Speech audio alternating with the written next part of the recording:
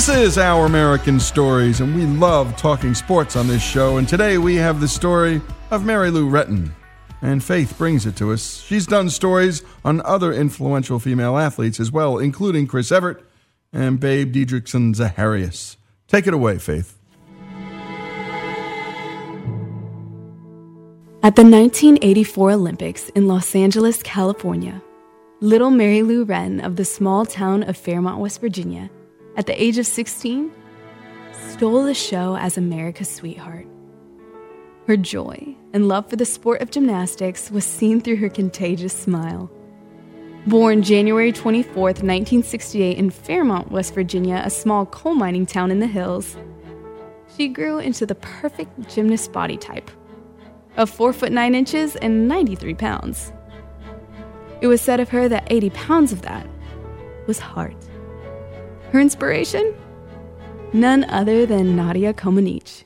At the 1976 Olympics in Montreal, Mary Lou watched Nadia in awe. Thankfully, her dreams were met with drive.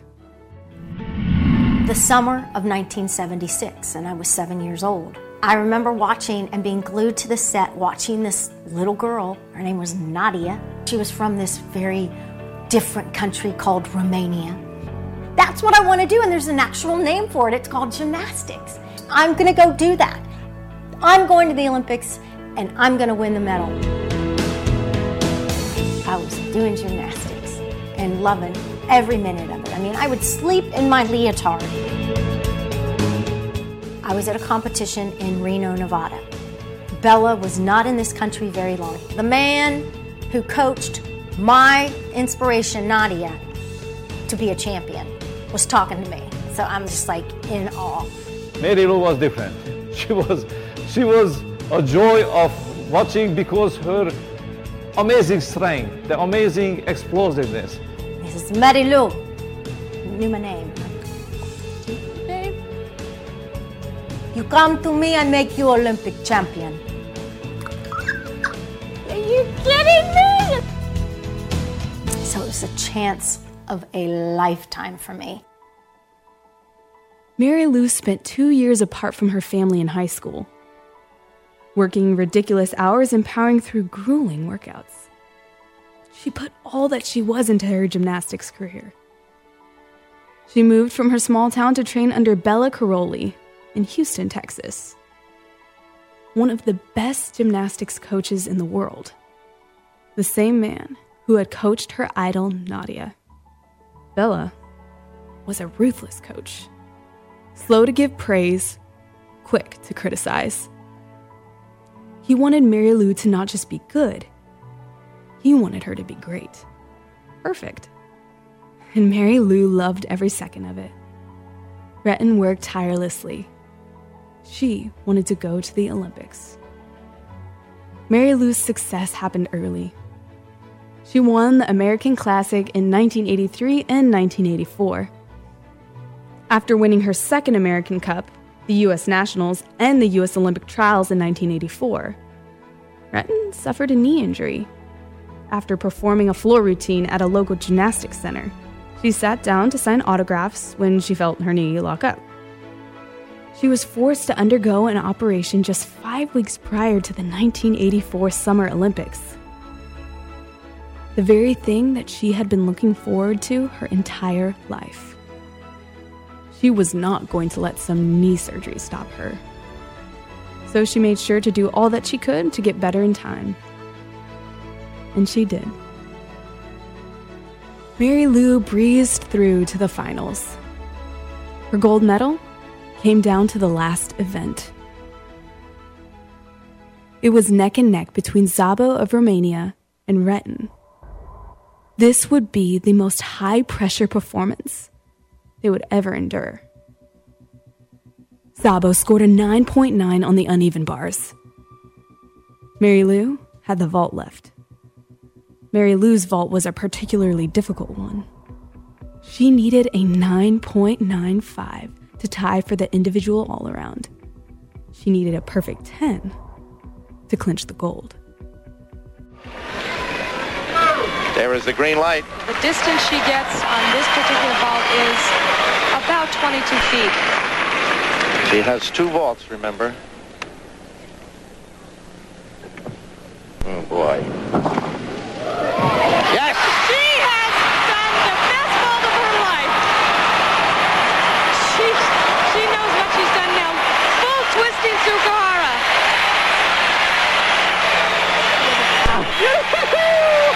Bela Karodi, hear him? And the crowd is on their feet. What a moment for American gymnastics. That's a 10. That's a 10. I think if they don't give her a 10 here, the judges may fear for their life. That's right. They will tear the roof apart. Boy, she landed. There it is. She did it. 10, the gold medal. The gold medal goes to Mary Lou Retton. Oh, what a party they'll have in Fairmont, West Virginia tonight. Good God. Fantastic. Fantastic. After sticking the landing, she threw back her head and arms, nearly unable to contain her excitement. Everything leading up to this point had come to fruition. But after riding that high, I guess she wasn't ready to be done. So she decided to take her final vault. She has another ball and she's going to take it, huh? Well, if she does the same thing, she does. It was no accident, folks, huh? Just to prove it. Oh, look at this. She's not tired now. No. Oh, what a tightly wrapped package of explosive. Mary Lou Retton. Perfect. Yet again. Mary Lou Retton was the first American woman to win the all-around gold in gymnastics, right in Los Angeles, California. This was a feat that would not be reached again for another 20 years. She also earned 2 silver medals and 2 bronze at the same Olympics. Silver for the team in the vault, and bronze in the uneven bars and floor exercise. Not bad. After the Olympics, she went back to compete in the American Cup. Being an Olympic champion, the stakes had risen. I can remember in '85 feeling more pressure here at McDonald's American Cup than at the Olympics because you're expected to win. The media, the press, the public say, hey, she's an Olympic champion, she should win. She won the 1985 American Cup as well, meeting and exceeding those expectations. Mary Lou Retton was the American dream. Small-town girl who had reached the top of her sport in the front of the Wheaties box. She retired on September 29, 1986. Mary Lou was born with hip dysplasia, which is the medical condition for a hip socket that doesn't fully cover the ball portion of the upper thigh bone. This allows the hip joint to become partially or completely dislocated. Eventually, Mary Lou had to get a full hip replacement, but never gave up on health and fitness, even coming up with Mary Lou's Way, spelled W-E-I-G-H, as a way to help women get fit and healthy. Retton went on to become a motivational speaker, an author, and a sports commentator. She married former University of Texas quarterback Shannon Kelly. Together, they had 4 beautiful daughters, 3 of which competed as gymnasts, and 1 as a cheerleader. Mary Lou is one of the most popular Olympic athletes ever. Mary Lou's feats and charismatic personality made her a natural star. One couldn't help but fall in love with her. For some reason, her fame was not a blip on the timeline. It was lasting. She would always be America's sweetheart. This is Faith Garcia reporting to you from Our American Stories. Mary Lou Retton's story, first woman to win all-around gold in gymnastics, the first American woman in 1984 at the Los Angeles Olympics. Her story here on Our American Stories.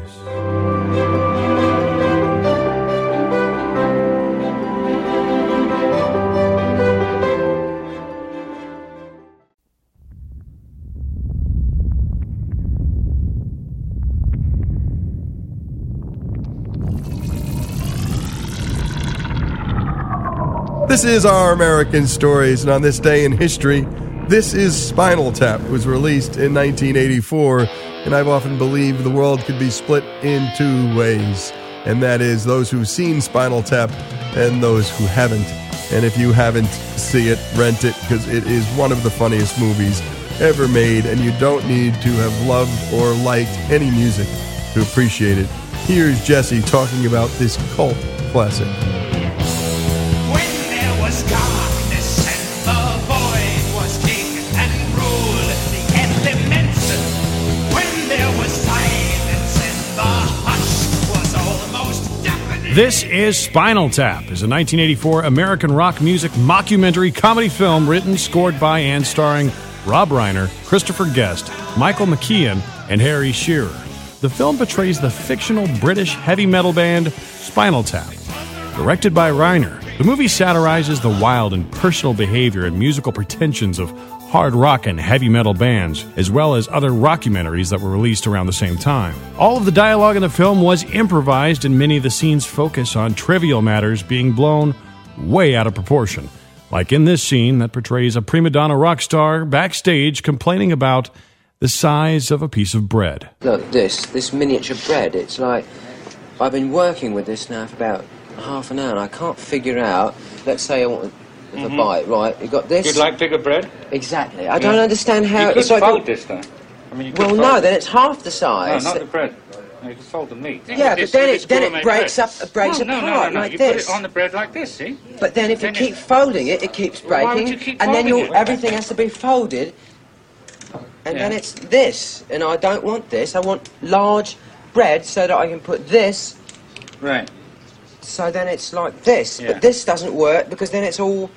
Because it hangs out like that. Look, yeah. Would you be holding this? No, I wouldn't want to eat. I wouldn't want to put it in my mouth. All right, exhibit A, and then we move on to this. Harry Shearer, Rob Reiner, Christopher Guest, and Michael McKean were given $10,000 to write the script. They made a 20-minute version of the film to better demonstrate the improvisation they had in mind. Several scenes from the demo are actually in the final movie. Here's director Rob Reiner. Chris and Michael, for years, had been improvising with these characters, these British rock and rollers, in parties and stuff like that. They'd always been improvising. So we said, well, let's do, we'll do a takeoff of these British rockers, and we'll put them in the TV show. And when we were doing that segment of the show, they'd improvise, on the set while we were just waiting to, do a shot. And it was hysterical. They were in character. And we said, geez, it would be great to find a way to take these characters and do something more than just this little 3-minute bit. And so that became kind of the beginnings of what ultimately became Spinal Tap. The faux documentary covers a 1982 United States concert tour by the fictional rock group Spinal Tap to promote their new album called Smell the Glove, interspersed with one-on-one interviews with the members of the group and footage of the group from previous periods in their fictitious careers. Here again is director Rob Reiner on developing the concept for the film with Harry Shearer, who plays bassist Derek Smalls in the mockumentary. Harry and I had an idea to do a film about roadies and what went on backstage in a rock and roll tour. We thought we could make fun and have some fun with it. And then a movie named Roadie came out. We thought, okay, forget that. Meanwhile, Chris and Michael had done a little short of these two rockers that run into each other in a hotel room, and they did it on tape.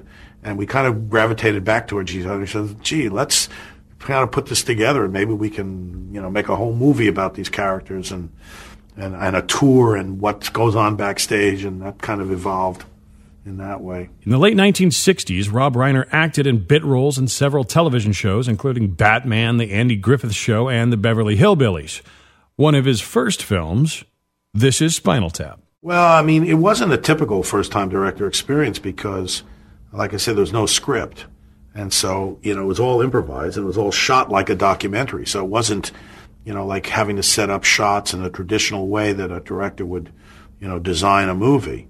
We were kind of flying by the seat of our pants and, improvising as we went along. We just had we had an outline with an arc, a very loose arc to the whole thing, and then we just kind of improvised the scenes and shoot it like a real tour on band on tour and shoot a documentary, and then kind of shaped it in the cutting room. It took me 9 months to cut that film. So basically the writing for the film was done in the cutting room. We shot for 25, 30 days, something like that. But we had tons and tons of footage. We had, the first cut of the film was 7 hours long. We had 4 hours of a film and 3 hours of interview footage. Just me interviewing them in all different, places.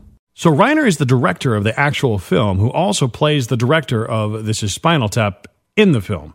Reiner says his character was based on another director of a real rockumentary that was popular at the time. We also learn how the film was received by actual rock stars and critics alike. Well, my character is kind of loosely based on Martin Scorsese's character in The Last Waltz, where he was in the film.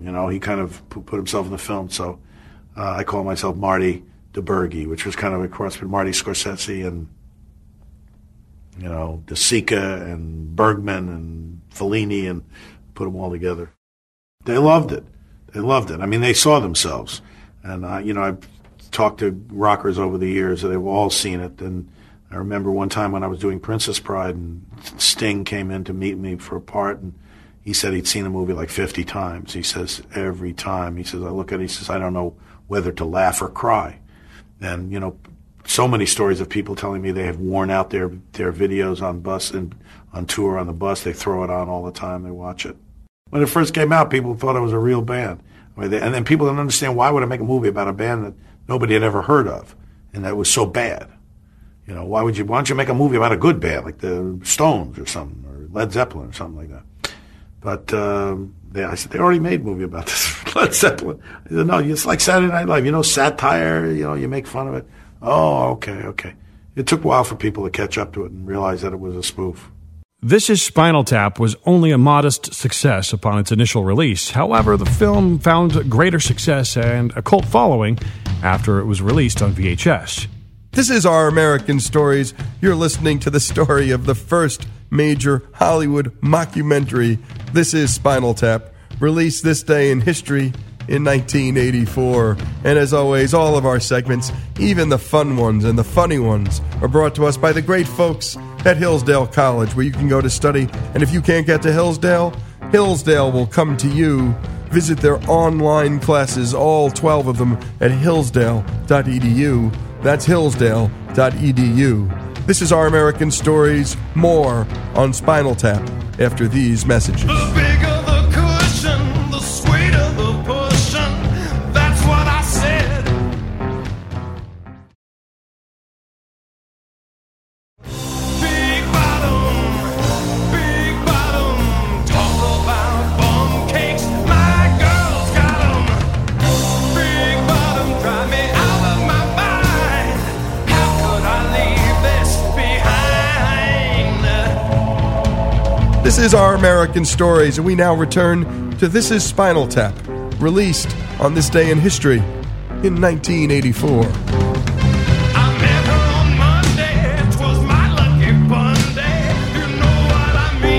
Critics praised the film not only for its satire of the roller coaster lifestyles of rock stars, but also for its take on the non-fiction film genre. Even with a cameo from Billy Crystal, Spinal Tap still managed to trick many of its moviegoers into believing the band actually existed in real life. Even Ozzy Osbourne told Conan O'Brien that he thought This Is Spinal Tap was a documentary when he saw it in the theater. Did you go and see the movie Spinal Tap? Well, yeah, and what did you think of it? Well, the funny thing about Spinal Tap, when I went to see it, I was the only person in the audience that wasn't laughing, because it really was like a documentary. Because those things actually happened. I mean, everybody was going, oh, number 11, that happened. That happened when they got lost going to the stage. That happened. No, you got lost going to the stage. Oh, I mean, I'm the practical joker. When you go into these big shows, and it's got so and so. This one, they've got gapper tape arrows, right. and I'm always to show you which way to go. I'm always changing the arrows around, you know. So I end up back in the foyer going, well, where's the stage? So you're sitting there, everyone's laughing, you're thinking... I'm going, look at this jerk here, the rock star of the year with his entourage of 9,000 people, and he's ended up back in the car park. Having a bunch of people who thought that Spinal Tap was an actual band helped sell some albums. The actors are all competent musicians, and the soundtrack is actually them playing. though Harry Shearer and 3 other actors have only been paid $81 for merchandise sales between 1984 and 2006. Cups and cakes, oh what good things Mother makes. You've got to take tea, won't you take it with me? What a gay time it will be. Shearer filed a $125 million lawsuit against the company that now owns the film, who claims the film was never profitable. In February of 2017, Shearer and co-stars Christopher Guest, Michael McKean, as well as the film's director Rob Reiner, joined the lawsuit, seeking $400 million in damages. $81 for 22 years. Between 1989 and 2006, the corporations have said that total income from music sales was $98. Well, $98 is about enough to buy one miniature Stonehenge. The film is on view almost constantly. It was theatrically released twice and has had lives on VHS, Beta, DVD, Blu-ray, Laserdisc, and cable TV. And yet, for most of that time, according to Vivendi, it hasn't been profitable. Filing a claim like this one is neither fun nor easy. Going up against a major multinational is not nearly as enjoyable as playing too loud in Carnegie Hall. And yes, that's the same Harry Shearer that does about half the voices on The Simpsons, including Reverend Lovejoy and Principal Skinner. In case you didn't know, Spinal Tap even made an appearance on The Simpsons. All right! This morning, we were driving down Route 401. That's only 4 miles from my house! And we thought they knew how to rock in Shelbyville. But nobody rocks like Springfield. Spinal Tap are infamous for problems with their Stonehenge props. The most famous incident comes from the film in which the prop is undersized and nearly trampled by a dwarf or a little person, whatever you're supposed to call them nowadays. Here's Slash of Guns N' Roses fame with something rock stars call their own Spinal Tap moments. My favorite Spinal Tap moment, there was a gig that Guns N' Roses did in 1989. The last show of a 1.5 or 2 year tour that we did for Appetite for Destruction, and we were just shagged. And we were opening for INXS in Texas at Dallas Stadium, and it was Ziggy Marley was on the bill, The Replacements, and Iggy Pop, and it was outdoor thing. And we were just tired. We didn't get to sound check, and we thought we'll just go out there and just play. And it was one of those gigs where I still have sort of nightmares about it, where we just went out there and couldn't pull it together. Completely just fell apart. Couldn't hear what the other guy was doing. Everybody was just in a completely different place. And it was literally just horrible. And I think we went on late and we left the stage early. It started raining and it was just like the most miserable gig. And about a year later, I got some mail from the management office, and there was this envelope, and I opened it up, and it was a broken-in-half cassette of Appetite for Destruction, and some fan who was at that gig said, "I'll never listen to you guys again." And that was very Spinal Tap. As the story goes, the band was started by childhood friends David St. Hubbins and Nigel Tufnell during the 1960s. Originally named The Originals, then the New Originals, to distinguish themselves from an existing group of the same name, they settled on the name The Thamesmen, finding success with their rhythm and blues single, Gimme Some Money. Stop wasting my time. You know what I want. You know what I need. Oh, maybe you don't. Do I have to come right flat out and tell you everything? Give me some money. They changed their name again to Spinal Tap and enjoyed limited success with the Flower Power anthem. Listen to what the flower people say. Listen, it's getting louder every day.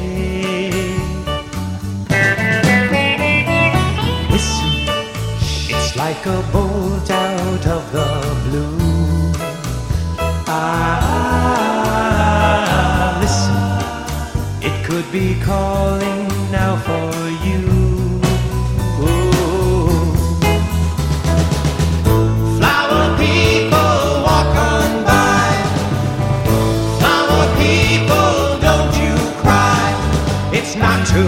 late. No, it's not too late. Ultimately, the band became successful with heavy metal and produced several albums. The group was joined eventually by bassist Derek Smalls, played by Harry Shearer, and keyboardist Viv Savage, and a series of drummers, each whom mysteriously died in odd circumstances, including spontaneous human combustion and choking to death on the vomit of an unknown person. Their current drummer is Mick Shrimpton. Now, during the Flower People period, who was your drummer? Stumpy's replacement, Peter James Bond, he also died in mysterious circumstances. We were playing a Festival? Jazz Blues Festival. Where was that? Well, blues Jazz, really. Blues Jazz Festival. It was in the Isle of Lucy. The Yeah. Isle of Lucy. Isle of Jazz Lucy. and Blues Festival. And it was tragic, really. He exploded on stage. Just like that. It just went up. He just was like a flash of green light, and that was it. Nothing was left. Look at his face. Well, there was. It's true. This true. really did There was a happen. little green globule on his drum seat. It's like a stain, really. It was more of a stain than a globule, actually. And You it know, was, dozens of people spontaneously combust each year. It's just not really widely reported. Right. Yeah. This is Spinal Tap, the fictitious, over-the-top rock band from the early 80s that became so popular they became an actual band with albums, posters, t-shirts, and rabid group followers. This comedy almost single-handedly created the category of mockumentary and inspired hundreds of films and TV shows that use a similar approach. TV shows like The Office or Parks and Rec, movies like Best in Show or Borat might not have been made if not for this particular comedy. Since its release, Spinal Tap has received universal acclaim from critics and is widely regarded as one of the best films of 1984. It currently holds a 95% certified fresh rating on Rotten Tomatoes, and in 2002, This Is Spinal Tap was deemed, quote, culturally, historically, or aesthetically significant by the Library of Congress and was selected for preservation in the United States National Film Registry. This is Our American Stories. And that's the story of This Is Spinal Tap. And I can't help but just laugh every time I even say the words, This Is Spinal Tap. And if you ever get a chance, I urge you, we beg you, if you haven't seen this movie, go and see it. It's Rob Reiner's best work. And Rob Reiner's done some great American movies. This day in history, in 1984, Spinal Tap was released. As always, are This Days in History, brought to us by the great folks at Hillsdale College. This is Our American Stories. This is a top to what we use on stage, but it's very, very special because if you can see, the numbers all go to 11. Look, right across the board. 11, 11, and most of 11, the amps go up to 10. Exactly. Does that mean it's louder? Is it any louder? Well, it's one louder, isn't it? It's not 10. You see, most blokes, be playing at 10. You're on 10 here, all the way up, all the way up, all the way up. You're on 10 on your guitar. Where can you go from there? Where? I don't know. Nowhere, exactly. What we do is if we need that extra push over the cliff, you know what we do? Put it up to 11. 11, exactly. One louder. Why don't you just make 10 louder and make 10 be the top number and make that a little louder? These go to 11.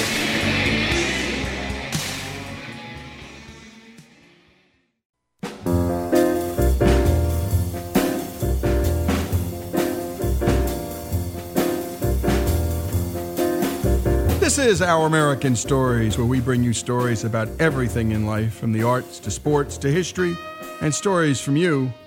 And this next story comes from our own Alex Cortez. Let's take a listen. Darcy Olson is a foster care mom, which led her to become the adoptive mother of 3 children. And now, with her organization Generation Justice, she's fighting for the rights of children in foster care. But today, Darcy brings us back to 2011, when she was the head of an Arizona think tank called the Goldwater Institute. We had a local municipality that wanted to keep a sports franchise where it was. And in this case, it was the city of Glendale. And they wanted to keep the Coyotes hockey team in town, and they felt really strongly about that. They felt that having those Coyotes games would bring ticket holders and increase sales of ice cream and pendants and all kinds of things in the community. But the team was not profitable and was asking for a subsidy from the government, which almost no businesses get, but a lot of professional sports teams with their wealthy owners do. The city of Glendale put together a deal where they were going to give $300 million to the Coyotes, essentially, to stay in the community. The public, many of them felt that that was not a good idea. But beyond that, the Arizona State Constitution had a prohibition that said you can't give tax dollars to a single entity like that. In other words, if you spend public money, it has to be for the good of everybody. And so at the Goldwater Institute at the time, we brought that to the attention of the newspapers and to the team and all the dealers and the politicians, and simply said, if you go forward with this deal, we're not going to have any choice but to go to court and enforce this provision of the Arizona Constitution. And there was a lot of hue and cry about this. And before long, it was in all of the state newspapers, and it was the talk of radio shows, and Senator McCain was on air talking about it, and the commissioner of the NHL was talking about it live to full crowds at the stadium. And the Goldwater Institute was painted as the villain in this situation by some of these entities that stood to gain a lot of money from the taxpayers. So we were on the side of taxpayers, but publicly it made it look like we were kind of the bad guys, trying to kick this team out of the community, which of course we were not trying to do.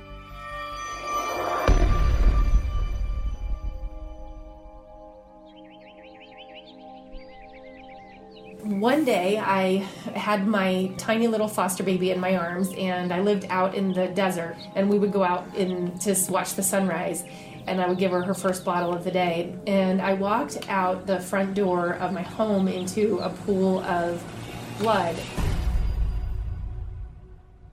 It was just all over the front area. And I looked down, and there was a beheaded rabbit.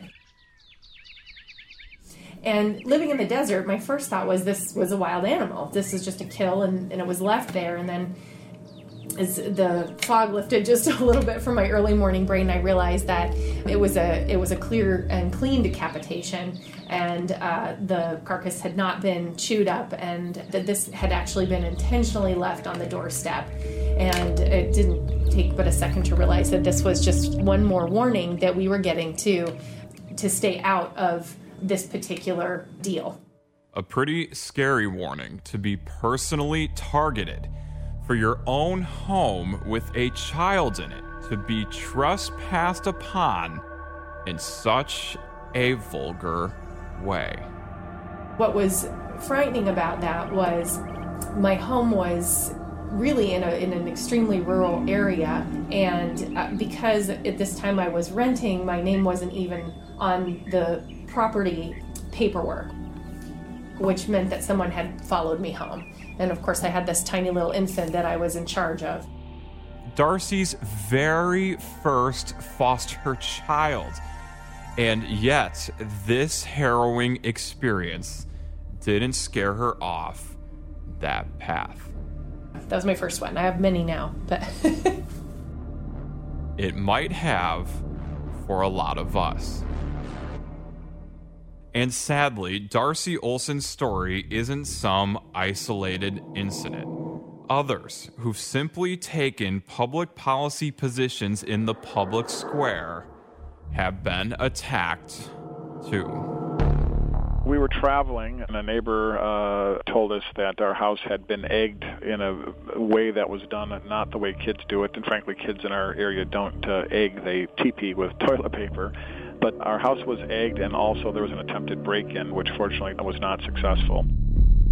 This gentleman, John Tillman, is the head of the Illinois Policy Institute, a think tank that's working on Illinois' comeback from being the state where the greatest number of its own people are fleeing. By I have a 17-year-old daughter. She turns 18 at the end of this month, and a wife who is very concerned about these things and asking about her personal safety. It's a little bit sobering. You know, I think for me, what this drove home was the importance of privacy, of regular citizens being able to maintain their privacy. You know, when it comes to the causes that they support, the things that they believe in, the vast majority of Americans are really great people. They do a lot with their money. They pay tithes to their churches. They support all sorts of different causes. We have such a robust private sector.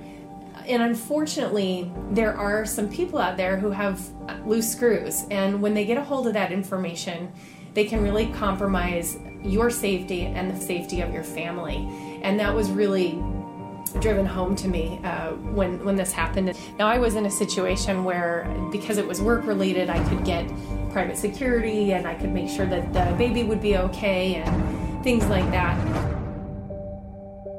Now, Darcy was the head of the nonprofit Goldwater Institute, and thankfully their financial supporters were willing to make this possible. But it's not possible for most of us. Most small businesses couldn't afford to pay for private security for an employee and aren't especially interested in paying for it either, given that speaking out about the government isn't their actual business. It takes care of their families. So the rest of us, when we speak out about government issues, could be even more at risk than Darcy and John were. And clearly, it's not an easy thing for them either. Somebody like me who's engaged in the public battle, comes with the territory, as my daughter once told me, Dad, you asked for this, so you got to man up and toughen up. She was 9 at the time, and I thought that was very good advice. But think about the person who, might have an employer who might not agree with their political views, either on the left or the right, or somebody who goes to a church but feels that some of the teachings of that church aren't in keeping with them, and they want to advocate for, it could be for gay rights or traditional marriage, either side. In U.S. history, we have a really long tradition of having robust discussions of all kinds of contentious issues. We go all the way back to slavery, for instance, or the 19th Amendment and, the right of women to vote, and you name it, and people have always been contentious. But, when you have, like you have today, you have people who are just not quite in the rational game, and they can't appreciate that discussion for what it is, and instead of discussion, what they want to do is intimidate or threaten or maim. It becomes critical that we have those privacy protections built in. That is critical to a free society. Privacy protections that allow us to speak out about the affairs of government. In newspapers, advertisements, donations, you name it, while keeping our identity private.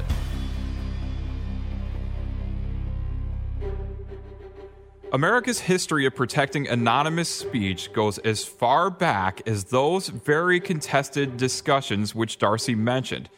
Thomas Paine threw gas on the fire of the American Revolution with his anonymously written Common Sense. Alexander Hamilton, James Madison, and John Jay, in arguing for the ratification of their drafted Constitution for this new nation, wrote the Federalist Papers anonymously under the pseudonym of Publius, and someone then anonymously wrote a rebuttal under the name of the Federal Farmer. We still don't know who did it. The Supreme Court has repeatedly ruled that the right to anonymous speech is protected by the First Amendment of the Constitution.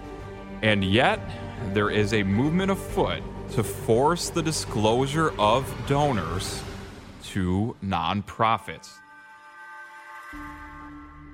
Several states have had ballot measures to do it, and South Dakota, Missouri, and Washington have passed it. Think about individuals who live a relatively quiet and shy and retiring life, and if these kind of trends continue, they're going to have to report their personal name, address, perhaps their phone number and the amount they gave to all the different nonprofit causes to the government, and then have it be publicly reported. Imagine the wackos that can go mine that data and start showing up and knocking on your door. I don't think we want an America where participation in democracy is oppressed because of public reporting of private giving. I think it's an outrage against the very founding of the country. For Our American Stories, I'm Alex Cortez. And great job, Alex. And to learn more about the importance of anonymous speech and to take action to defend it, go to unitedforprivacy.com. That's unitedforprivacy.com. And folks, if the government wants to know your name and why you're given to what you give it, you got to always ask yourself, why do they want to know? Who wants to know my name? And next thing, are they going to ask for our name when it comes to who we voted for, too? Big questions here, and we answer them here on Our American Stories.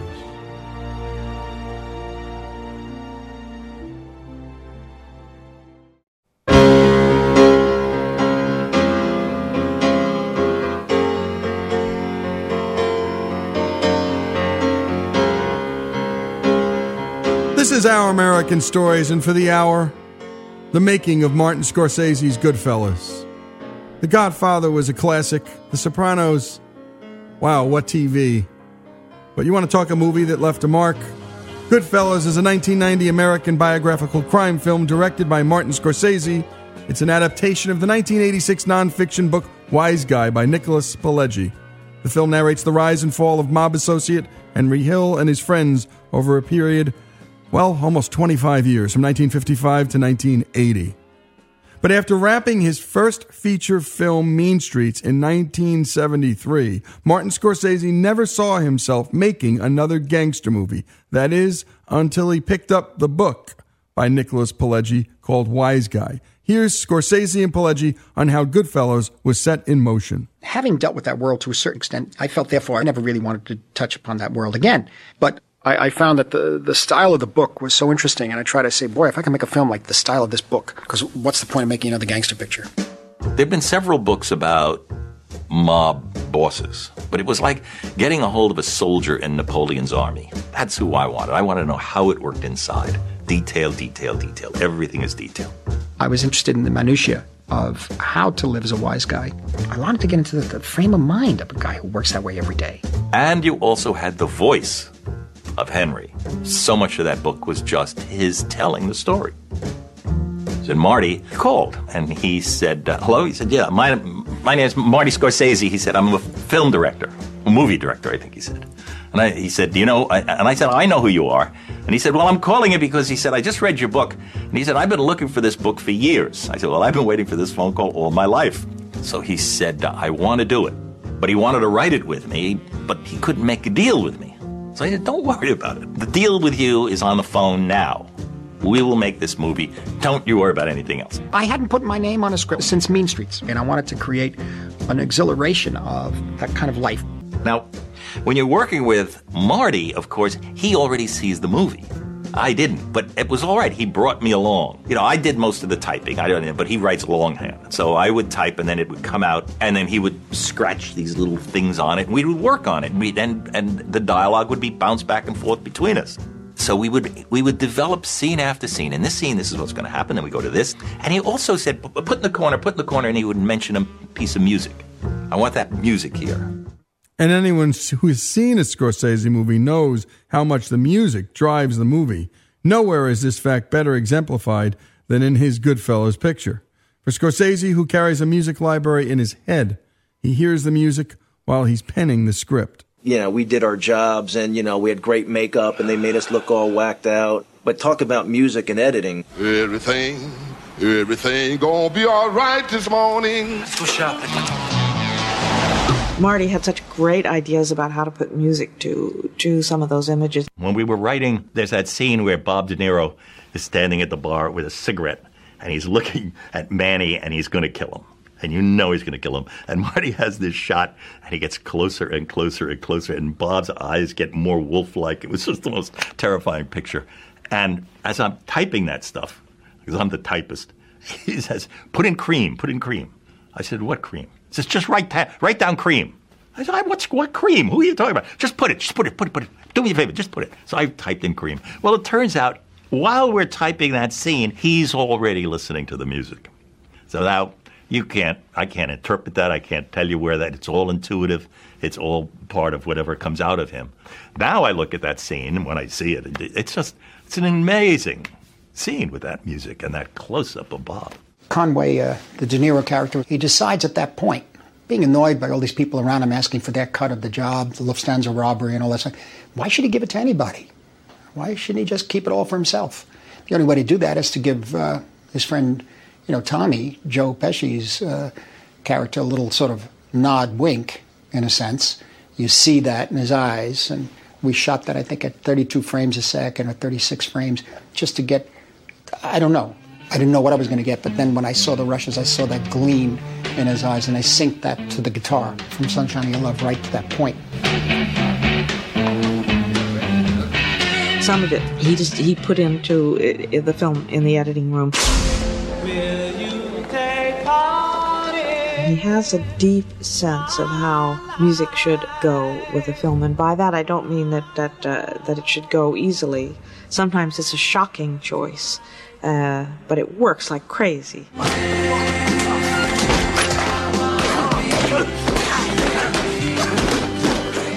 I kind of see everything with music, especially the juxtaposition of the type of music you're listening to the images that you see out the window, and that sort of thing. And I said that's the way music should be in a movie. Henry, shut the door, shut the door. That was the first time I had ever seen anyone shot. You remember where you ever heard first? Usually a piece of music. I remember when I first heard it. You were with your mother in a butcher shop. Yeah. And he'll carry those pieces of music around for years and then suddenly find exactly the right place for that piece.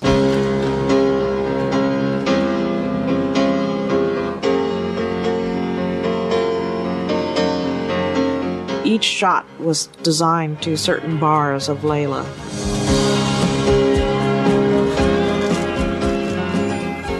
We had the music already played on the set to get the right rhythm for the movement or for the length of the scene. And when I got in the editing room, then I had to make sure that I was trying to get exactly what he wanted. He was very specific about how he wanted the music to cut. Let's try this. That's really on the way. So, yeah. Right here. You start. Goodfellas was one of those films that I felt we rode like a horse. It was so beautifully scripted and shaped by Nick Pileggi and Marty that it had its own energy, it had its own drive, and as Marty was laying it down, it just had an incredible feeling to it. So we were sort of riding it and trying to stay on top of it and stay ahead of it if we could, but it was so strong. It had such a rhythm. Oh, you broke your cherry.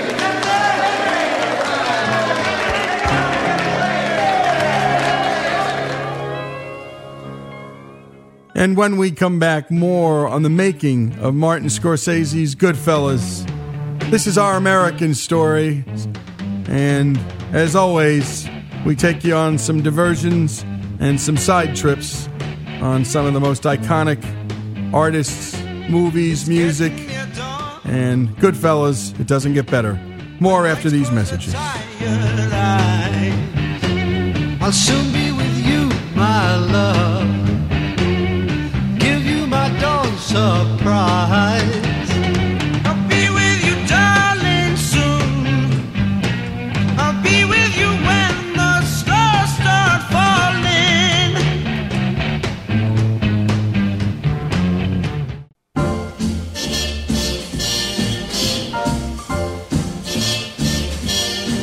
Somewhere beyond the sea, somewhere waiting for me.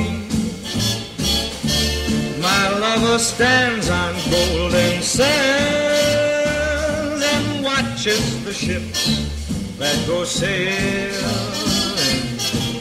This is Our American Stories, the making of Martin Scorsese's Goodfellas. We continue that story.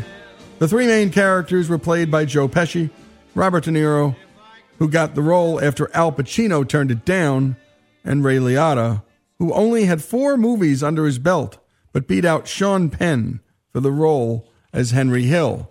Paul Sorvino, who was cast as mob boss Paul Cicero, had no problem finding the voice and walk of his character, but found it challenging finding what he called that kernel of coldness and absolute hardness that is antithetical to my nature, except when my family is threatened. Here is Sorvino on how he struggled finding the dark realities of his character. That I didn't think I could do it, because it was not the kind of role that I felt I really had an affinity for. The externals were easy, a middle-aged Italian man. The difficulty was in the lethality that I felt I didn't possess. And so even though I wanted to do it, I was sort of faking when I went to the meeting and giving Martin the impression that I knew exactly what to do with it when I had no idea what to do with it. But I wanted so much to be in a Scorsese movie. I guess he just figured I was capable of it. And it was about 2 months in preparation to try to get this quality that I knew it called for. I was kind of agonizing over it for a couple of months. I was thinking, I'm going to ruin this movie. I was looking for something to get out of it. Till 2 days before we started production, by virtue of constantly searching to find where that kind of quality that killers have. I was preparing to go out one night, passed by the mirror to check for spinach in the teeth, and I jumped back. I literally frightened myself. I saw a look in my eyes that frightened me. And who was that? I said, that's Paulie.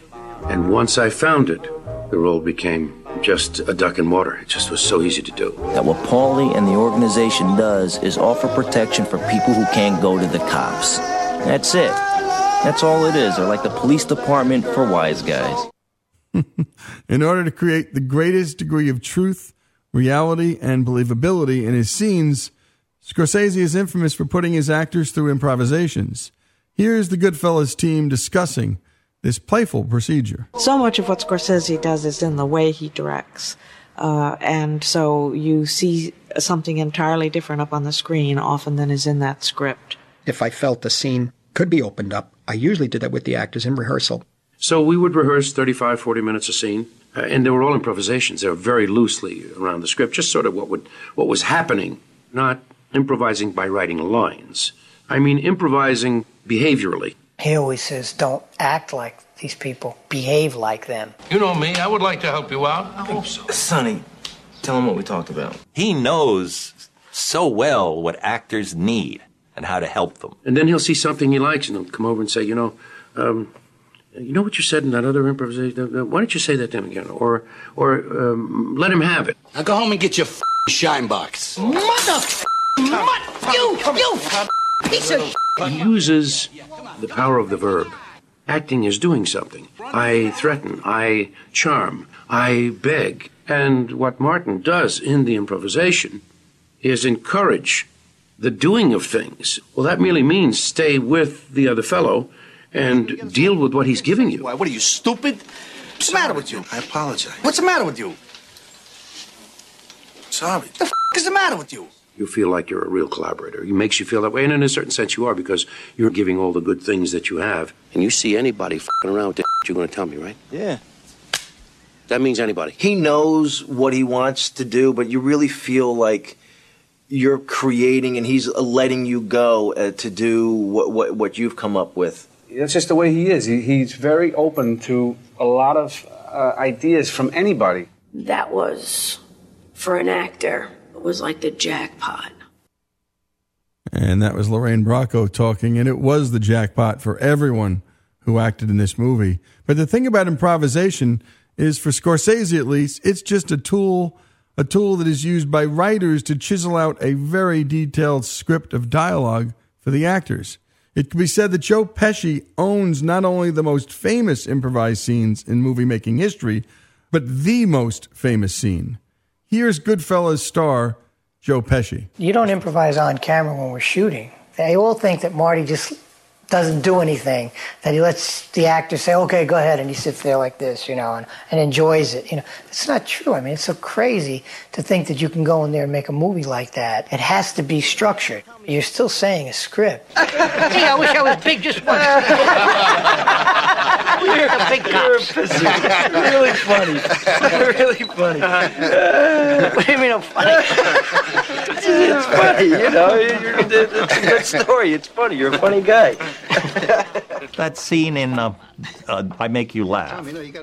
I didn't write that. I get credit for that all the time. People want to give me awards. Oh, you wrote that. I never wrote that. Joe made it up. What? You're funny. You mean, let me understand this. I'm funny how? I mean funny like I'm a clown, I amuse you? I make you laugh? What do you mean funny? Funny how? How am I funny? When Joe told the story that it happened to him about you're a funny guy, except he was on the receiving end of it, we then improv'd it for a while in rehearsal and then locked it in. No, just... You know how you tell a story. What? No, I don't know. You said it. How do I know? You said I'm funny. And that was very carefully worked on. Within our rehearsal period, I was able, as the co-writer, to record several takes, maybe 4 to 5 takes between Ray and Joe of this dialogue. I then took that and rewrote that, which was then inserted into the script. Funny how? I mean, what's funny about it?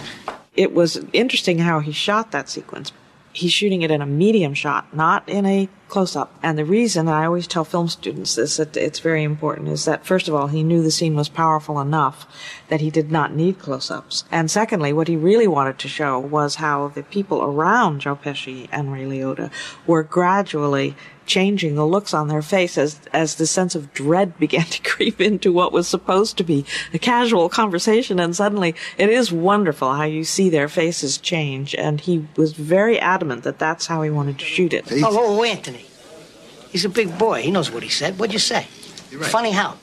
And you just watch his body language, and you know it's dead serious, and it could turn on a split second. But hard to cut. Marty and I spent a long time figuring out how long to wait until Ray Liotta actually says, "Come on, Tommy." Funny? What the f*** is so funny about me? Tell me. Tell me what's funny.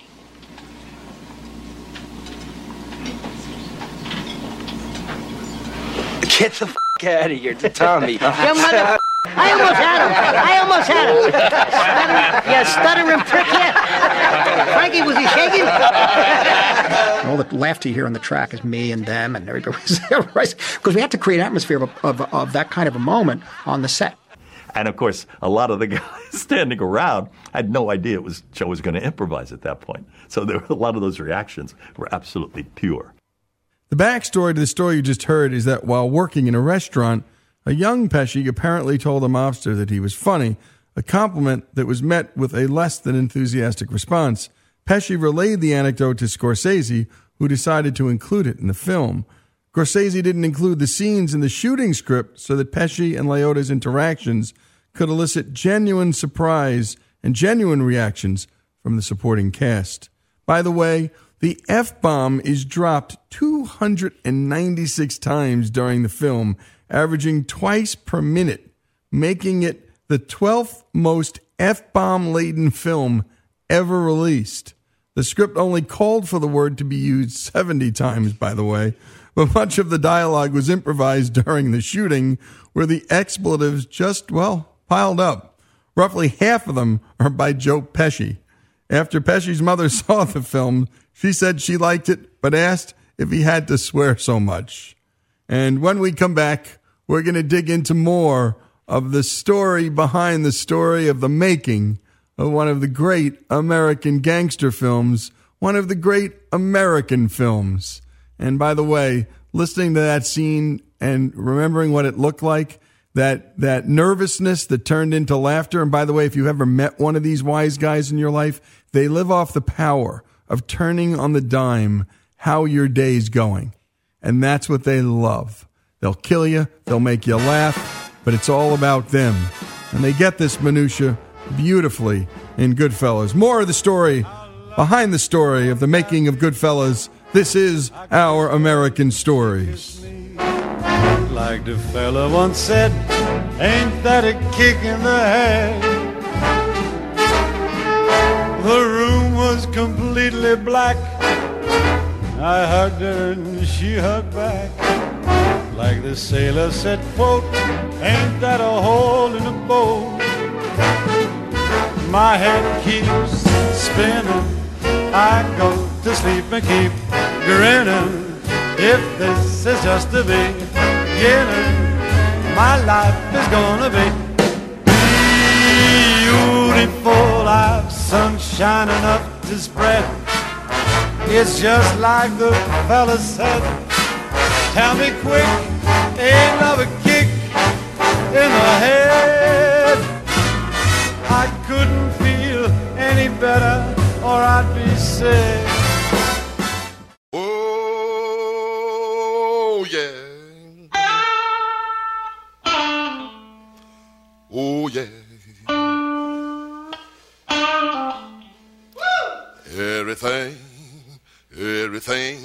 Everything gonna be all right this morning. Oh, yeah.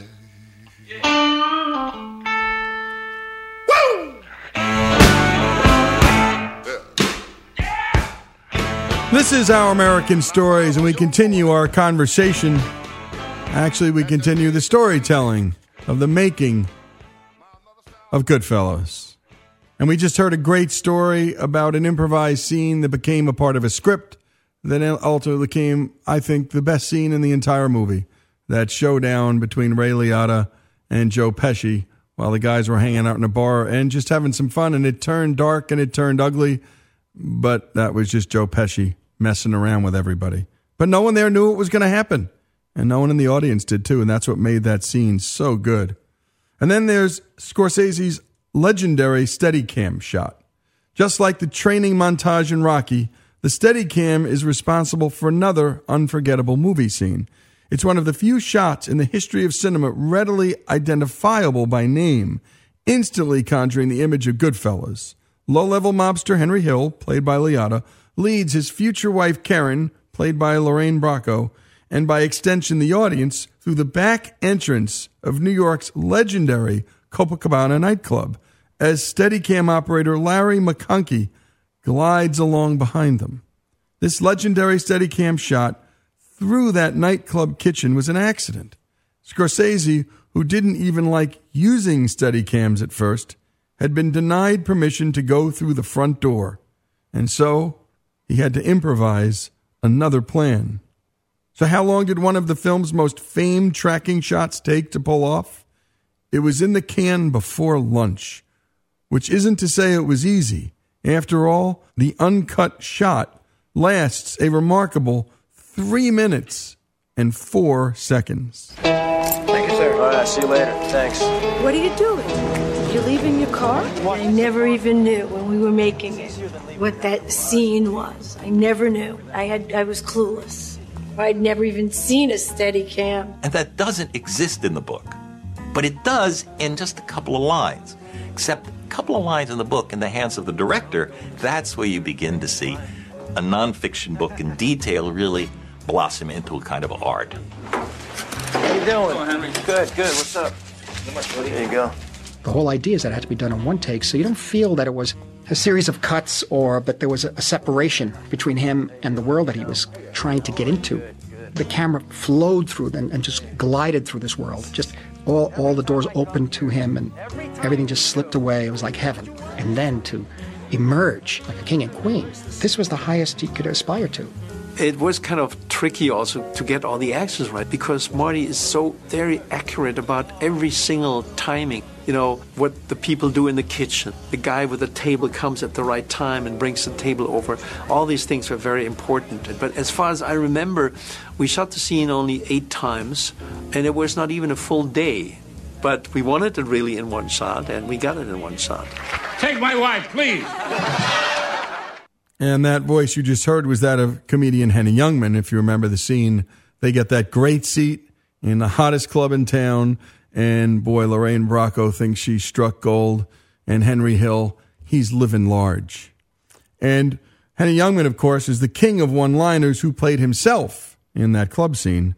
The reason that 3-minute shot had to be redone 8 times was not because of complications choreographing it, but because it ends on Youngman. But Youngman kept fluffing his lines, spoiling the close of the scene. Scorsese's attention to detail can be seen in all of his films, especially in Goodfellas. Here's Scorsese on the set of Goodfellas doing a wardrobe inspection on the actor who plays the young Henry Hill. The kid doesn't look like a gangster yet. He has to look, his shoes are going to be shined. You got a pinky ring, kid? Yeah, that's better. I would like it just a little bit. We don't have any stays in the collar? Yeah, this one doesn't call for No stays, Christine? Stick it.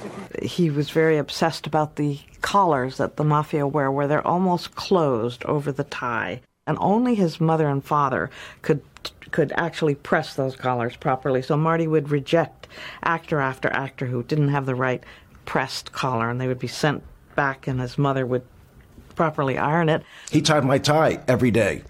The way he wanted the knot was very specific, and I guess from when he was growing up, and every day he would tie my tie and get the knot right.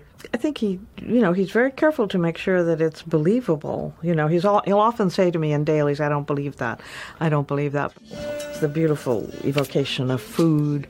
And he loves, for example, very tight shots of keys being put into locks or doorknobs being turned, because they're things that we do 1,000 times a day but aren't ever celebrated in quite that way. They're distilled images, and they have a meaning. They have a real meaning for us, but that we don't even realize because we do them so many times a day. And what's so beautiful and dangerous about Goodfellas is Martin Scorsese's ability to get us, the audience, to sympathize somehow with the bad guys. But he doesn't leave us there. Scorsese's truthful portrayal of the human heart leaves us at the end of the film with real moral clarity. But the only way you can really be truthful about it is to really not be inhibited by anything. What do you mean don't be like I think it explains what the world is really like. And part of what's so interesting is that it starts out as a lot of fun. We're as bad as they are. We're happy to see the postman go in the oven. And all of a sudden, of course, when Spider gets shot, it all turns and it changes.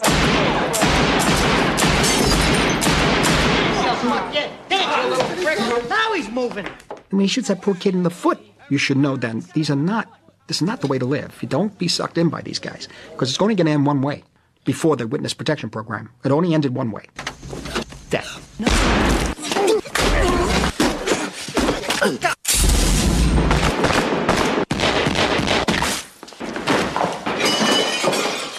It was the most frightening thing. I was out of my body for a minute, I had to put myself in a frame of mind to really kill someone. I made them put full loads in the gun, in the .45, because I wanted to hear the echo. I wanted to feel the gun really kick like a real .45. The silence after the last shot rang out was more deafening than the gun. I think I brought more of almost like a documentary attitude towards it. I wanted to show you the star of the movie is a way of life, not a character. Somebody commented that it's like Scarface without Scarface, but that's what it is. Yeah, we don't need Scarface in the film. It's the way of life. If you grow up around that, what I wanted to show you was the danger of the exuberance of that kind of life at first, you see. The danger of the exuberance, the danger of the excitement. When you're young, you think you're going to live forever, and you think you're tough, and you could take a few more shots in the head than somebody else could. And so you think you're tougher than the other person. Well, eventually, if you don't use your brain, you're not going to wind up anywhere. And I think the danger of the excitement of that lifestyle is what I grew up around, and I saw a lot of people disappear because of that. Marty wants you to figure things out yourself. He wants you to come to the film and you to look at it and decide how you feel about it. He doesn't want to tell you what to think. He wants you to experience it. And I think that's what makes the film great. There's no judgment on these characters. We're the ones to judge. He just gets it right. And if you've ever grown up near mobsters, and I've spent quite a bit of time, if you grow up near Newark, New Jersey when I grew up, or liked playing horses like I did and go to an OTB in Brooklyn, there they were. And everyone loved them, but more importantly, everyone was afraid of him. And you always heard a story, and then every once in a while you'd see it. You'd see him beat the you-know-what out of somebody almost to death, and it would scare the life out of you. And they loved that. They loved it. I knew that wasn't my life. It was none of my friends' life. We stayed far away. We're not attracted to it at all. But many, many impressionable young men drawn right into the life. No better movie about the life. I think even better than The Godfather, because it wasn't as romantic. These guys are rough, and it's ugly. And when they're digging ditches and throwing guys into a ditch, shooting a kid in the foot over nothing, you get the real sense that these are some pretty bad dudes, and that gun could turn on you in any minute. When we come back, our final segment on the making of Goodfellas. This is Our American Stories. Your love is all that ever mattered. It's everything.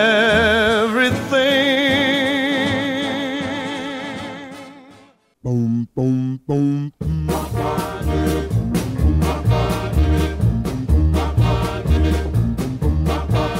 Now they often call me Spinal, but my real name is Mister. Now they often call me Spinal, but my real name is Mister. No, for me to brand new fellas and taking other folks' girls. Now they often call me Spinal, 'cause I don't believe in wasting time. This is Our American Stories, the final segment, our hour-long celebration of the making of Goodfellas. And by the way, in the first season of The Sopranos, Tony's nephew Christopher, played by Michael Imperioli, shoots a bakery employee in the foot for simply making him wait. As he leaves, the wounded bread seller yells, "He shot my foot!" And Christopher replies, "It happens." It's a nod to Imperioli's character Spider getting shot in the foot by Joe Pesci a decade earlier in Goodfellas. And if you remember, that kid working at the bar got shot in the foot for nothing. And that's what both of those stories are about. I've got to also add that The Sopranos is really about the fall of the mob post-Rico. Because in the 80s, Rudy Giuliani came to town, and there was a statute called the RICO statute, which was an organized crime statute, which allowed everyone in the organized crime enterprise to go to jail for the crime of one, because they acted in concert. And this was how they finally got the bosses, the underbosses, and everybody. And it was going to take an Italian to bring him down. And it was an Italian guy named Rudy Giuliani, who was then a U.S. attorney. And he was fearless, and there were death threats, as you can imagine. But Giuliani fiercely remembered his father getting shaken down by mobsters, and also hated the impression this was creating in Italian-American neighborhoods. And nobody was more a victim of Italian mobsters than Italian merchants, who either paid the freight and had their hard work and dollars stolen from them, or, well, bombs blew up. And my grandfather owned a pizzeria in Brooklyn, and he always had to pay the freight for the garbage, and he had to order a certain kind of cheese. And I would say, "Grandpa, why?" And he'd say, "It's just the way it is." And they basically stole about a third of his profits every year. And then they'd give a little bit to the church, and they'd have a Feast of San Gennaro, and everybody would pretend to like the mob, but they hated the mob, and they were afraid of the mob. And it was a lot of fake respect they got on the streets, because they were just afraid of getting shot in the foot. For a film renowned for violence, Goodfellas has a relatively low body count compared to today's standard, with a count of just 10, which isn't terribly bloody when compared to the 255 body count in Saving Private Ryan. Once the scenes were shot, it was up to Thelma Schoonmaker, Scorsese's editor, to create movie magic. We've been hearing from her throughout this piece, but here she is with Scorsese and Goodfellas producer Irwin Winkler discussing how the uncharacteristic editing at the end of the film shaped the film. A great deal of Marty's movies are made in the editing room, particularly The Last Day as a Wise Guy, as we call it. Last Day as a Wise Guy is a sequence that I think came together particularly in the editing room, because we found that we could express the state of mind that Ray Liotta was in at that time, being coked up and completely out of control. It was written in a lot of small montages, but it was never really visualized on the script the way you see it on film. For example, when Ray Liotta plunks the guns, the camera swish pans up to him. I just always enjoy all the strange jump cutting that we did. Ray Liotta making veal cutlets and how we just jumped around and just experimented and just had a hell of a lot of fun, violating every rule there is. During the previews, the audience got annoyed, so I made it even faster, more relentless in a way. We can make it even more jagged. We can make it more fractured. And so we started doing more jump cuts. What I love about it is the annoyance at having to go bring the guns to Jimmy, knowing damn well Jimmy's not going to buy them. Stop with those drugs. They're making your mind into mush. That should put you in a position to say, what am I doing in my life? No, he's annoyed that I know Jimmy's going to make me bring this around. He's not going to want. I'm going to put him back in the trunk. I'm going to have to go over here. I've got to stir the sauce. I swear this helicopter's following me, but that, I didn't pay attention to that. I think it is. No, it isn't. Picking up his brother. Drugs, coke, girlfriends. They're hiding guns in garbage pails. And it goes on like that. Everything seemed to be of the same importance. All on the same level. He could not differentiate at that point. Total madness. And it was total madness, and Henry Hill's life was spiraling out of control, chased and followed at every turn. Goodfellas was released on September 19th, 1990. Here's the initial reaction from movie critics Siskel and Ebert. Since 1976, when he directed Taxi Driver, Martin Scorsese has stood, I think, alone at the top of the art of film directing in the world today. His Raging Bull was generally conceded to be the best film of the decade of the 1980s, and now with Goodfellas, Scorsese has scored another magnificent achievement. This is a great film, a film about Scorsese's favorite subjects, the great tragic subjects like avarice and jealousy, murder and guilt, and it ranks with The Godfather in his portrait of the crime syndicate. I have never seen even a movie by Scorsese that really wrapped me up so much into the world of the emotions of these people. A day, 2 days after the movie was over, I still, myself, felt guilty, I think identifying with the guilt of the Ray Liotta character. Guilt not only that he did bad things, but the worst kind of guilt, which is the guilt that he still wanted to do them. He wishes he was still doing them. What I love about the film and what I like about Scorsese's work is he takes, in a very theatrical, exciting way, moral stands. Mm-hmm. He makes The Last Temptation of Christ. He makes Raging Bull he makes films about sinners and finds the saints and sinners and sinners and saints. And this guy, he's saying about the mob, these guys are scum. He says it. That's so refreshing in an artful, beautiful way. It's a fascinating movie. It's a great American film. Okay, I've seen it twice. I'm going back lots more times, and what I'll go back for is small things, editing scenes, the way he jumps in on dialogue. And my wife will tell you every time Goodfellas comes on, she can count me out of anything she has planned for the next 2 hours or 3. It's just the way it is. If you watch it from the beginning, you can't stop, but come in the middle of it and you can't stop. Here's co-writer Nicholas Pileggi recalling how Martin Scorsese himself reacted to his own film on opening night. I mean, when Goodfellas opened, it was the opening night, and I'm there, Nora's with me, and Marty is sitting next to me, and Helen's on the and finally it goes on, and it's Ziegfeld, and we're in black tie, and we're watching it, and I get this elbow. I says, what? See, we should have cut that scene. He's talking too much. And it's Marty. We're in tuxedos. It's the opening night. You can't do anything. Forget it. Sit back and enjoy it. And he laughed, and we watched the rest of the movie. But even then, on the opening night, he's thinking about how he could play around with it. Yeah, and that's what all artists are. They're never really happy. They just got to move on to the next thing because they want to tinker with a little more. After the film's premiere, the real Henry Hill, who was played by Ray Liotta, was so proud of the movie that he went around revealing his true identity and boasting that the film was about him. He only had one problem. He was in the witness protection program. The FBI had to remove him from where he was and give him a new location. In conclusion, here's Leonardo DiCaprio articulating what almost all of us who have watched Goodfellas felt and experienced. Goodfellas is one of those movies that whenever it comes on television, there goes my next few hours. I'm absolutely going to watch that. And that's what's so powerful about that movie in particular. And Marty's work for that matter. There's something about the way he connects you as an audience member and envelops you completely into another world that you become entranced by it, and the rest of the world dissolves away. And that's the magic of really making movies. The Goodfellas magic has made such an impact on the culture that it has even penetrated into the cooking world, which is no surprise considering the amount of time Scorsese spends shooting and discussing food in the movie.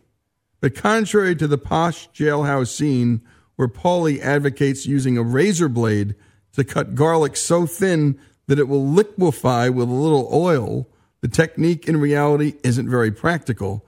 The garlic tends to brown too quickly. The key step is that you must keep the oil at lukewarm temperature. Instead of a razor blade, it's usually easier to mash it with a fork. Still, certain Italian cookbooks suggest you slice the cloves Goodfellas thin and to cook them low and slow. And by the way, just go to YouTube and Google the scene where they're cooking, because there isn't a better scene in the history of movies about eating and food. And this is what Scorsese was great at doing, piling on these life details that bring you into the world, envelop you, and carry you away. And let's take a listen if Jesse's got that.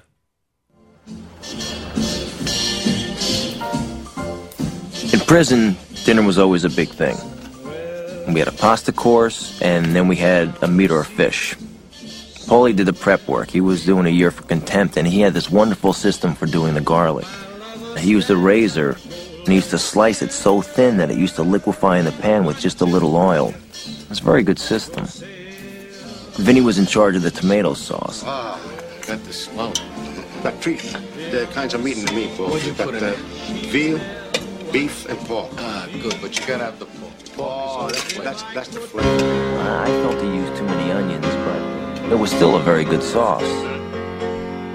And there you have it, and that's why we love it. It was the life. Scorsese's right. It wasn't about any one character. It was the life that was the main character. And, boy, at the end of that movie, Henry Hill is just at a loss. He just can't believe it's over. That's the world he chose, and it's the world we're transfixed by. This is Lee Habib, the making of Goodfellas. Great job on this, Greg, as always, on these pieces. No one does them better. On the culture, on the movies. Again, this is Lee Habib. This is Our American Stories, the story of the making of Goodfellas.